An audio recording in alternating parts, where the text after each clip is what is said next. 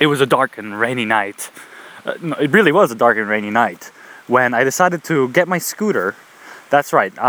It's one of those foot-powered, pedal-powered, little dinky razor scooters. You know what I'm talking about. The ones where if you clip a little rock on a pavement, you're gonna tumble over. Those scooters. Well, it was dark, rainy, and I decided to take this scooter down to my girlfriend's house. So I was going down a hill, and hold on, I gotta cross this log running across this stream that I'm walking over right now. I almost fell that one. Alright, made it through. So, now I gotta jump somewhere. Alright, so I was walking through taking the scooter down a hill, dark and rainy night, and the hill started getting steeper and steeper. So what I decided to do was, put on the brakes, right? Like a normal human being would.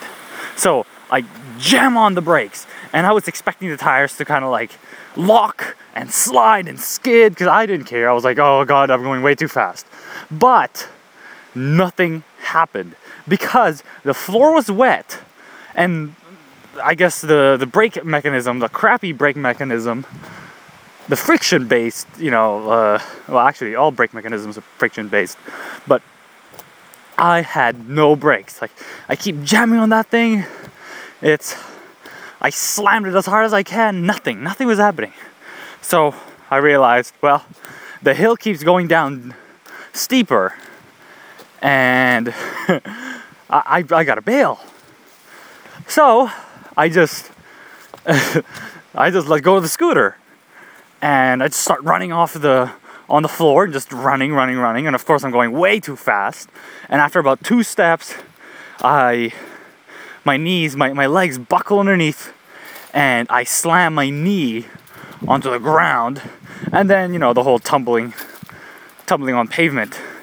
Luckily though, no one was watching, so I was but tumbling on pavement, and I was in pain, but nonetheless I went to my girlfriend's house, and I checked out my knee, and my pants were alright. Pulled down my pants, and pretty much like the skin on the knee was pretty much gone.